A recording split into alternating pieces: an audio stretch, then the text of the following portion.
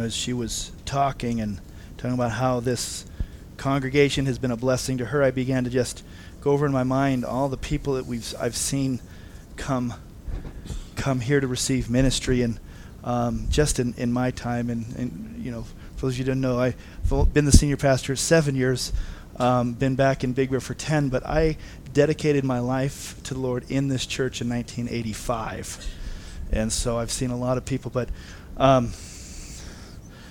I know of at least 5 people that the church has ministered to that went into full-time ministry, pastors, missionaries, and I know there's more than that. They're already going more and more and more. So as we gather, even today, on a day like today, there is ministry, full-time ministry, part-time ministry, all over the room, and we're all in ministry. And it's our job to equip and train, at times to send out, and at times to reap the benefits here. And so I am so grateful. I am a product of people who faithfully served in this church and taught me and gave. So I am so proud of this church and your commitment to the Lord and the commitment to giving. If you've got a Bible today, we're going to be in the book of Genesis. And we are, if I don't always title my message, if there's a title this morning, it's just simply, it's More Things Learned from the Life of Abraham. We talked a number of, actually it's been about 6-8 weeks ago, we were talking about different life lessons from patriarchs in the Bible, and I want to do one more lesson from the life of Abraham and catch us up. So this is Genesis chapter 24. Swipe in your Bible. Flip in your Bible, go grab a Bible, do something. Or just do Facebook and make it look like you're reading the Bible. Okay, I don't suggest the latter. But Genesis chapter, that's the thing. I'm going to be reading out of the New King James. If you got a different version, but if you're doing your Bible on your phone, then you can pick that version.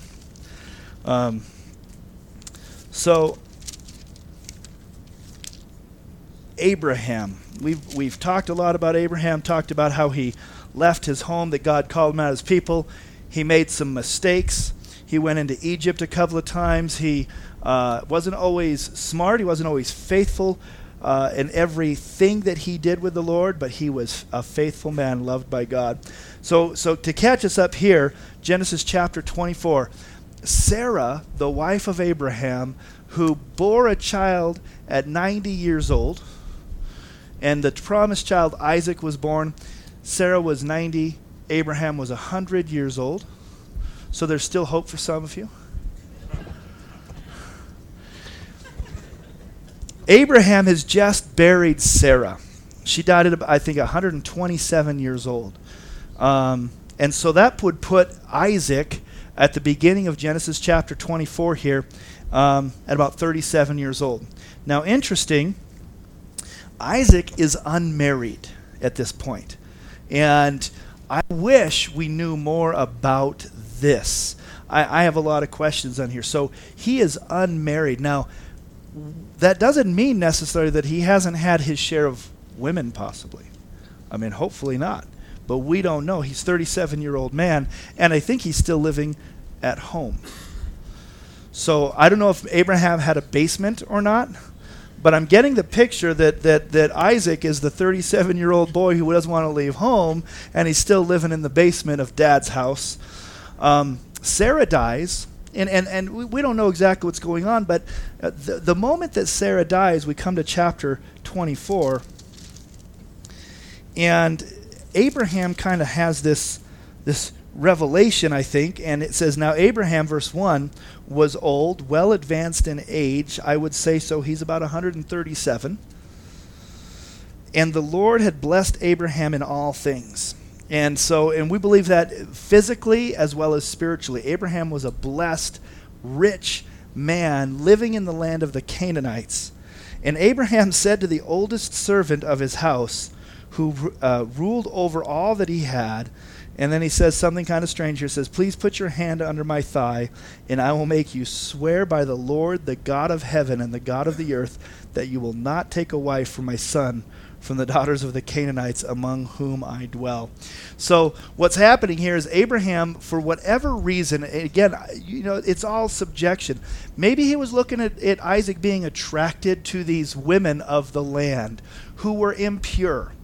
And he's like, I don't want my son to have a marriage here, but we're living here. Now remember, they're living in the promised land that God would give them, but they haven't completely taken it. So they're living in a foreign land. They're surrounded by foreign gods and foreign people.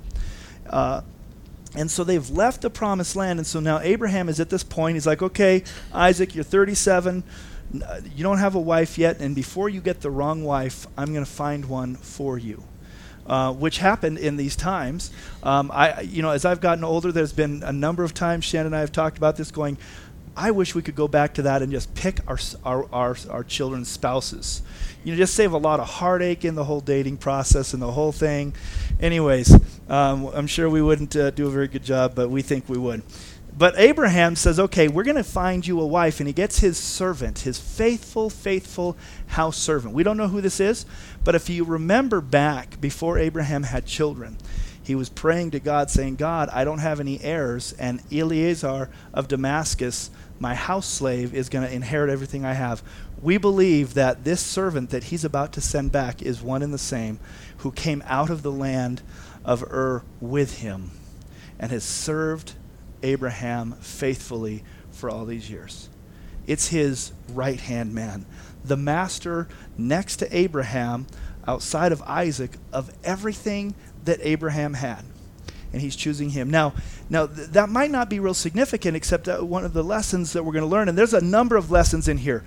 One of them will be for you today. At least one. Everyone gets at least one today. And that is this. Abraham had lots of servants. He could have chosen anyone to do this trip. And we don't know how long this trip took. We do know that Isaac was 37 years old when Sarah died. We don't know how much time transpired before Abraham goes to his servant. But Isaac, I'm going to get plot spoiler. At the end of the chapter, Isaac gets married. Okay. He's 40, so there's 3 years in between. We don't know how long this journey actually takes, but he sends his right-hand man to go and do this task. He doesn't just pick anyone. When we're, and this is good for leaders, anyone who owns a business, any leaders in here, when you have a task that is important, what do? We put the best man on the job. This task is so important that he's picking the most faithful, most valuable servant to go and take care of it. And he makes him have this oath. And back in this time, and even still today in some cultures, they will when they do an oath, they'll make the other person grab right here under your thigh and promise, and you swear this oath. We're not sure exactly why they do that, but it has to do probably with in this instance, that this promise that Eliezer, we believe, is making with Abraham is about Abraham's descendants. And so he's reaching and grabbing and touching and committing right near the area of the seed of man. I mean, this is a very intense promise. And he says, grab my right thigh, and I'll make you swear by the Lord God, the heaven of earth, that you will not take a wife from my son from the daughters of the Canaanites among whom I dwell. But you shall go to my country and to my family and take a wife for my son Isaac. Now, we passed right by this in your reading, in your annual go through the Bible, but if you did do that this year, at the end of chapter 22, right after Abraham offers Isaac, at the end of the chapter, in verse 20, it says, Now it came to pass after all that happened, that it was told to Abraham, saying, Indeed, Milcah has also borne children to your brother Nahor. And then it goes on and lists 8 of the children of Abraham's brother. So Abraham knows that there are children, family, descendants waiting in his home. And so he sends his servant to go find a wife for his son Isaac. And I was really praying and through this, and I said, you know what, this is important to us, but how is it? Abraham's dwelling, working, living in a land that is not his own. For us, he's living in California. Because California is not a very Christian state. It's very contrary to our beliefs and becoming more contrary all the time. The state that we live in wants us to adapt all of us, all of our thinking, all of our principles to its desires.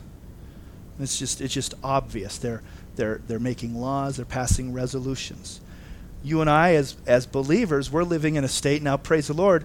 We actually live in one of the only conservative counties and areas. Big Bear is actually quite conservative. But Abraham was similar in that he was living in a place that was foreign to him. The gods that they wanted to serve were not his gods. But he was there doing business. Got any business owners in the church? Yes, we do. He was living, in a sense, they were going to school. They were doing everything in this area.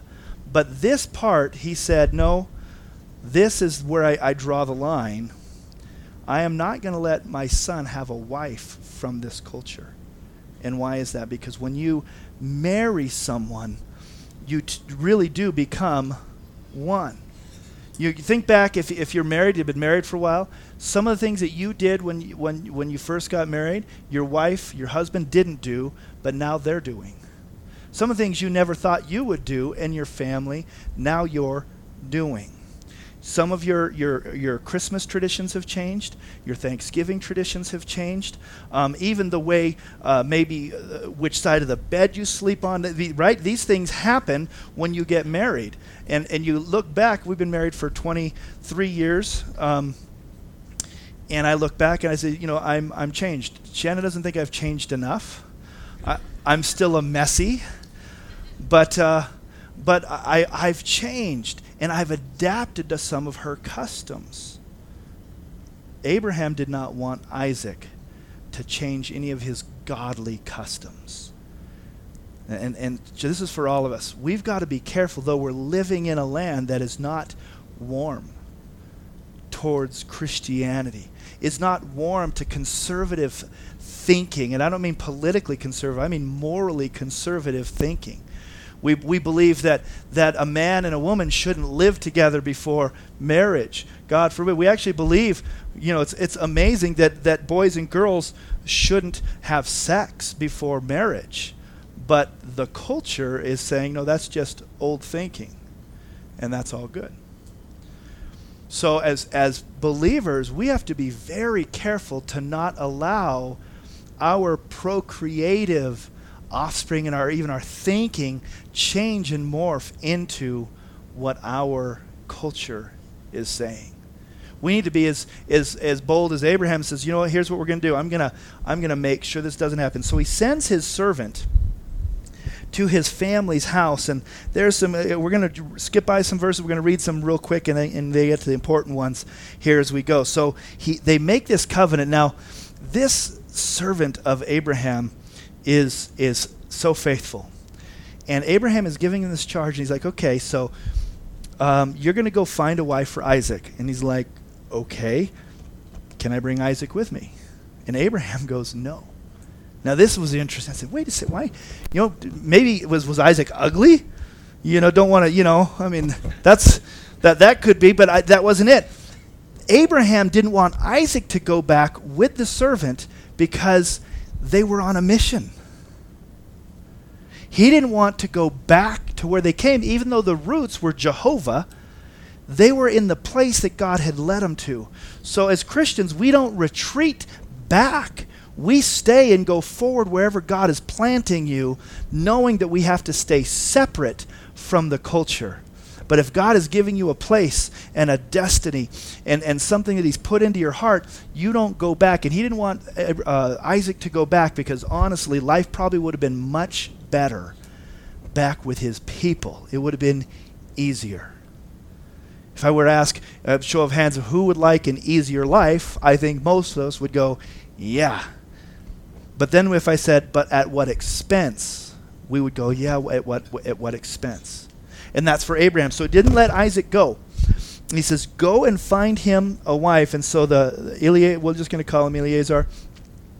He says, okay, what if she won't come with me? Can I take him then? No, absolutely not. You no matter what, you have to promise you're not going to take Isaac back. But if she will not come with you, then you're released.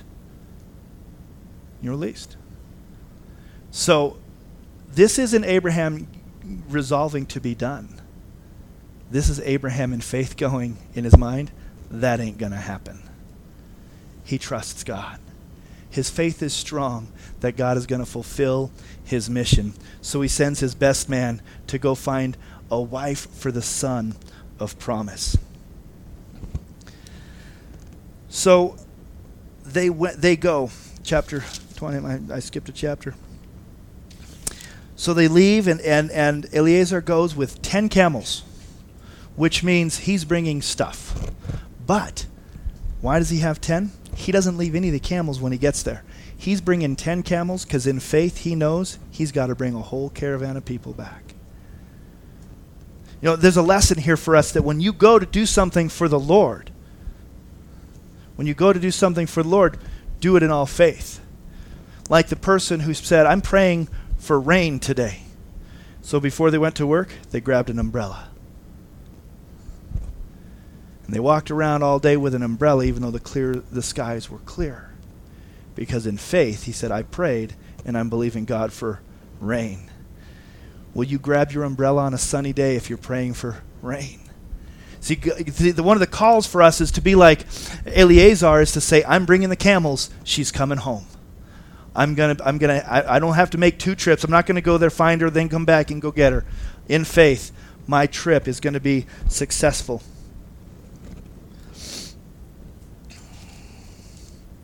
Verse 10. The servant took 10 of his master's camels and he departed. For all his master's goods were in his hand. He brought stuff. We're going to find out he brought stuff. And he arose and went to Mesopotamia to the city of Nahor. And he made his camels kneel down outside the city by a well of water at evening time, the time when women go out to draw water. Some of your versions don't even say it was evening time, but that's the time that the women would go out to draw water. And he said, O Lord, God of my master Abraham, please give me success this day and show kindness to my master Abraham. This, I believe, is the very first specific prayer that's specific. He goes on and tells the Lord exactly what he's asking for. And he says this, I stand here by the well of water, and the daughters of the men of the city are coming out to draw water. Now let it be that the young woman to whom I say, please let down your pitcher that I may drink. And if she says, drink, and I will also give your camels a drink, let her be the one you have appointed for your servant Isaac. And by this I will know that you have shown kindness to my master. He's very, very specific in his prayer. And it might not seem that crazy of what this prayer is. Let her just give me a drink and give my camels something to drink. You go, man, wouldn't a whole bunch of people do that? No. Here's why. Camels drink 25 to 30 gallons of water in 13 minutes. It's a lot of water. He has 10 of them. That's 250 to 300 gallons of water that the woman is going to offer to give drink to. A gallon of water weighs a little over 8 pounds. You've ever picked up a couple gallons of water? They're heavy, gallons of milk. The jugs around this time probably would hold about 3 gallons of water that the woman, she's about to come out, says that she had the jug on her head, and she brings it down and gives Eleazar a drink and then offers to water the camels. Well, that jug is 25 pounds. It's probably not much heavier than that. So 300 gallons, 3-gallon pitcher. Even if it's 250 gallons, she's offering to make 83 trips to the water trough to give water to the camels. Now you put it in perspective. How many of you going down to the store, someone says, hey, would you help me bring my groceries to the car? You say, no problem. How much do you got? 83 carts.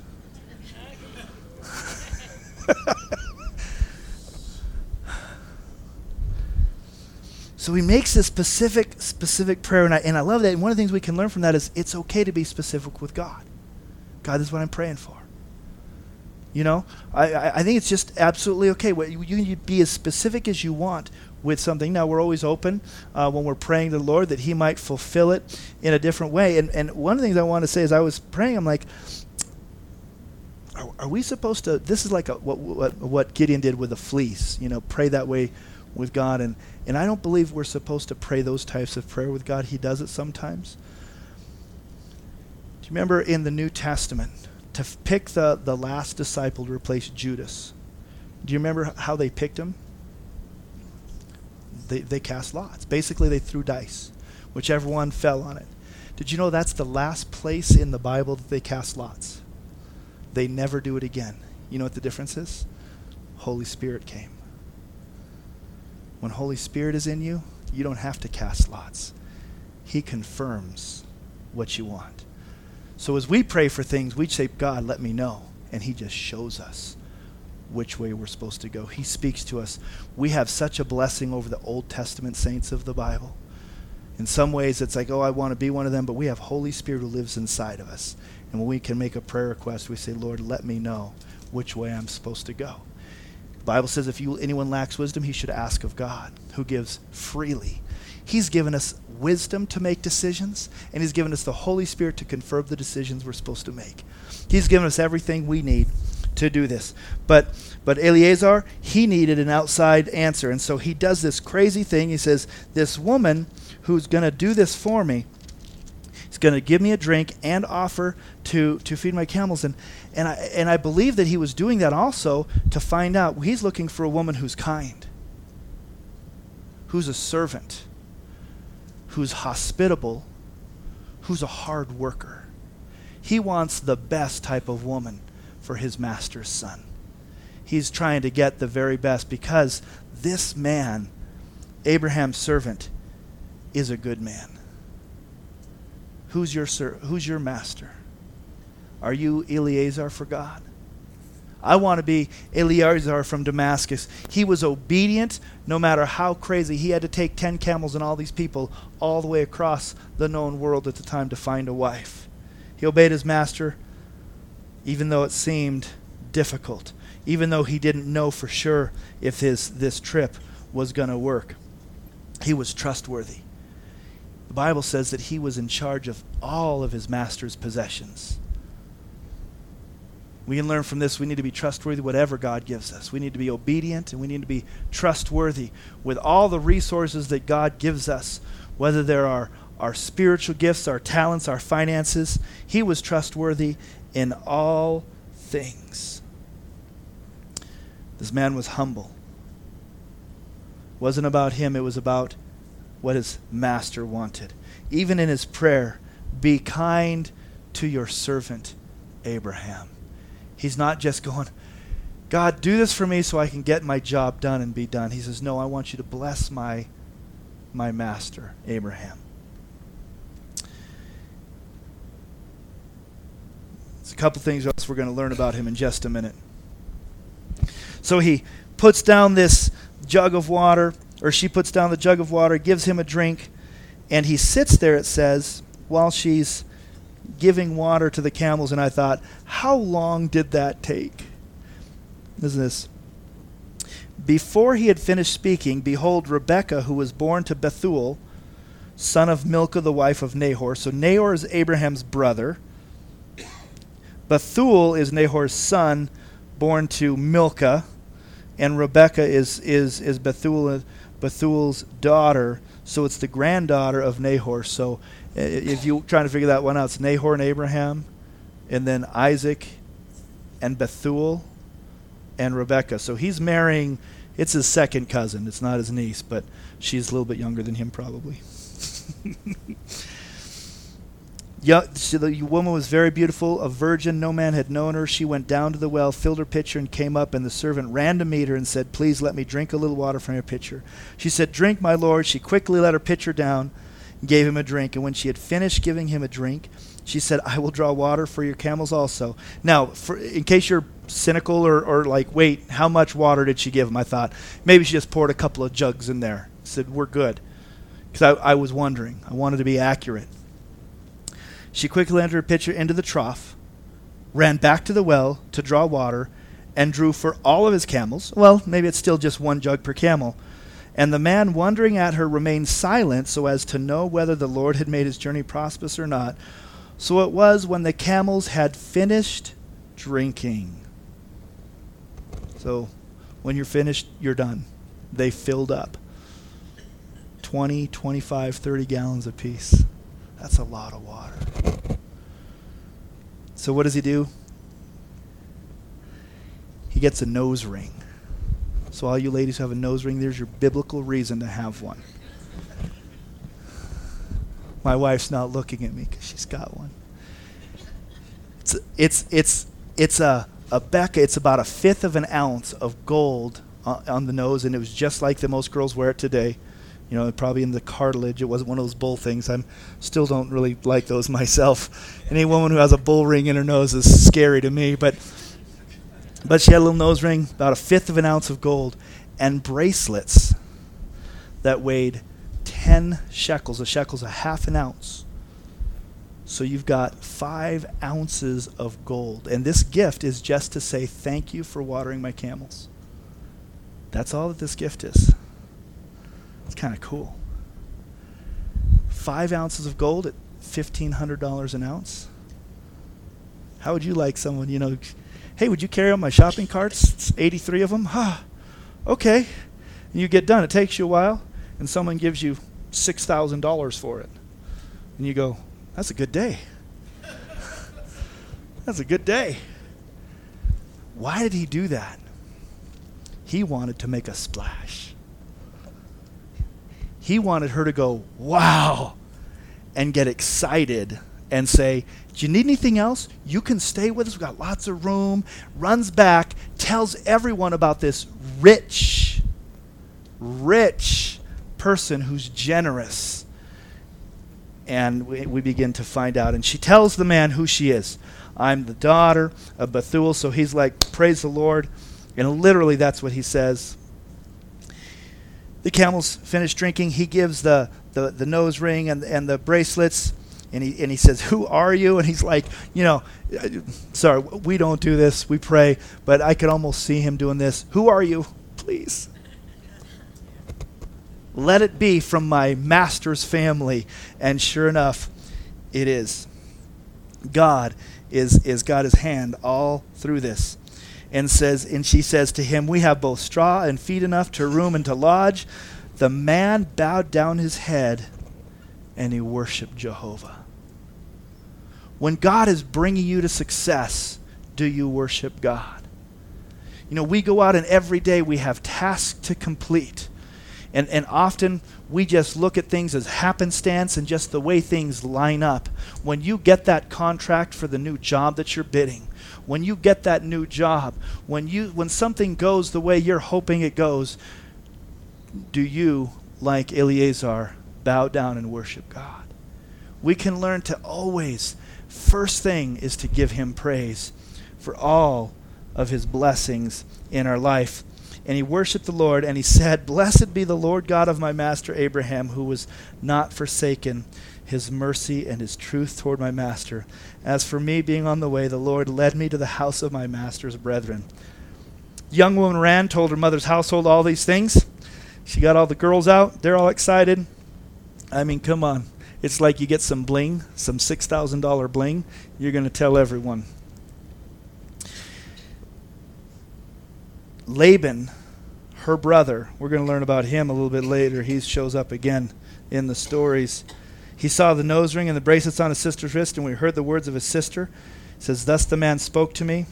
And he went to the man, and there he stood by the camels at the well. He's the brother, so he's Zach does this really well. Poor Madeline. Laban probably came out and went, What do you want with my sister? I just kind of picture that. So he says, come, blessed of the Lord. Why do you stand outside? I have prepared the house and a place for the camels. The man came to the house, and he unloaded the camels, provided straw.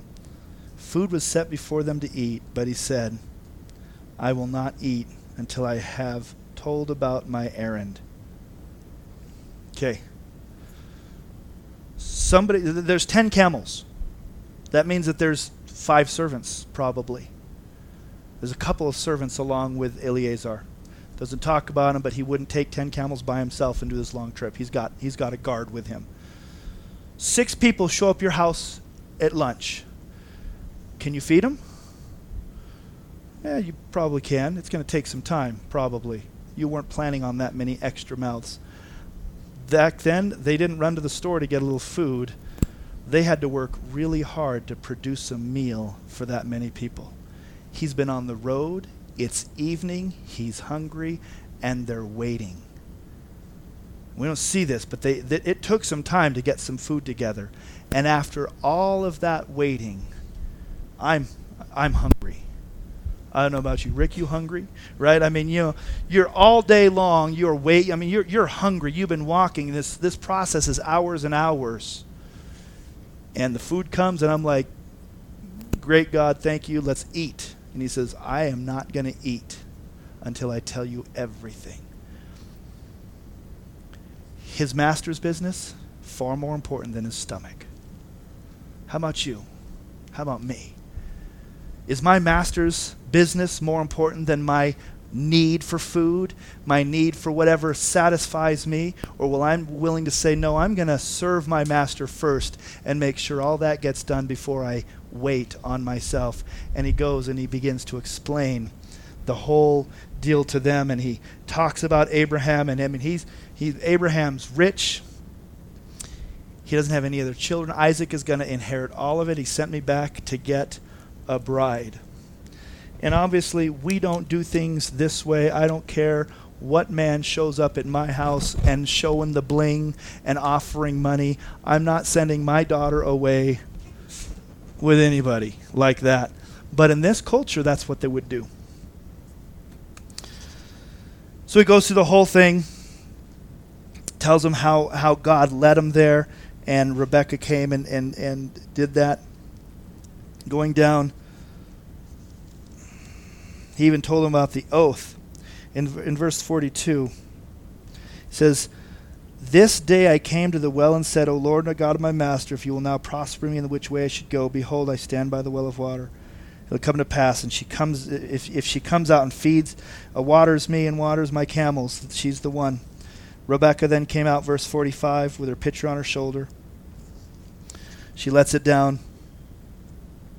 Verse 49, he goes through the whole thing saying, I want to take this daughter to be the wife for my master's son.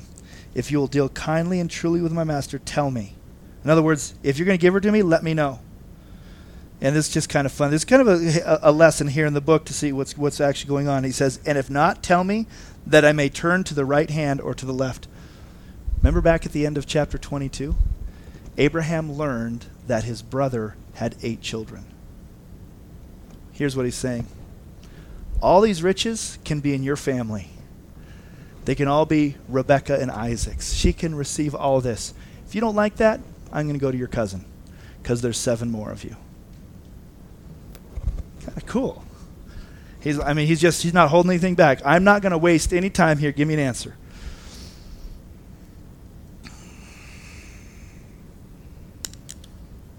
And so they give Rebekah.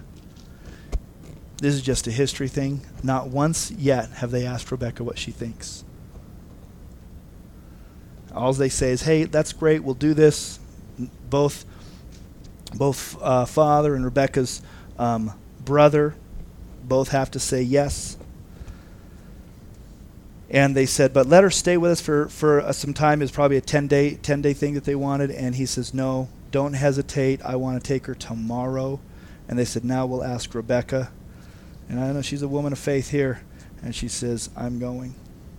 Anyways, so what else can we learn about Abraham's servant?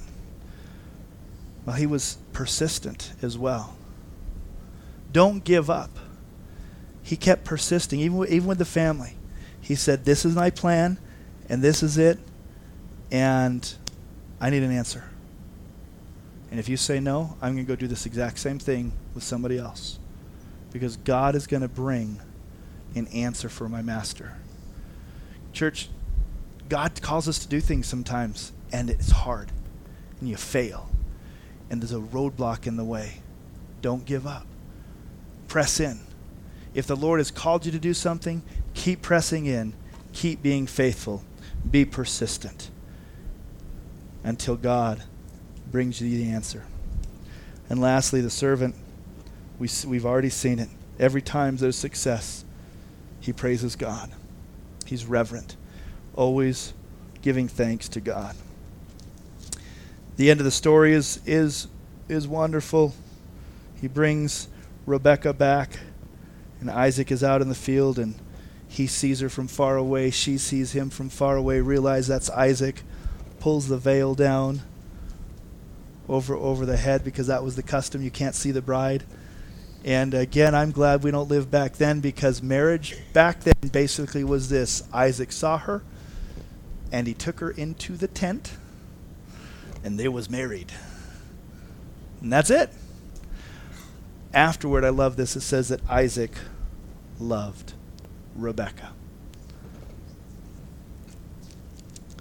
This wasn't part of my notes, but I want to say this. You might be in a marriage right now that's like Isaac and Rebekah. Two strangers. Two strangers in your same house. Yeah, you know each other, but you feel like strangers.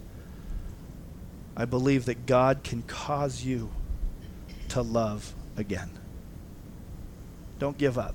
I know this isn't about a divorce thing, but don't give up. I just really feel that somebody needs to hear that this morning.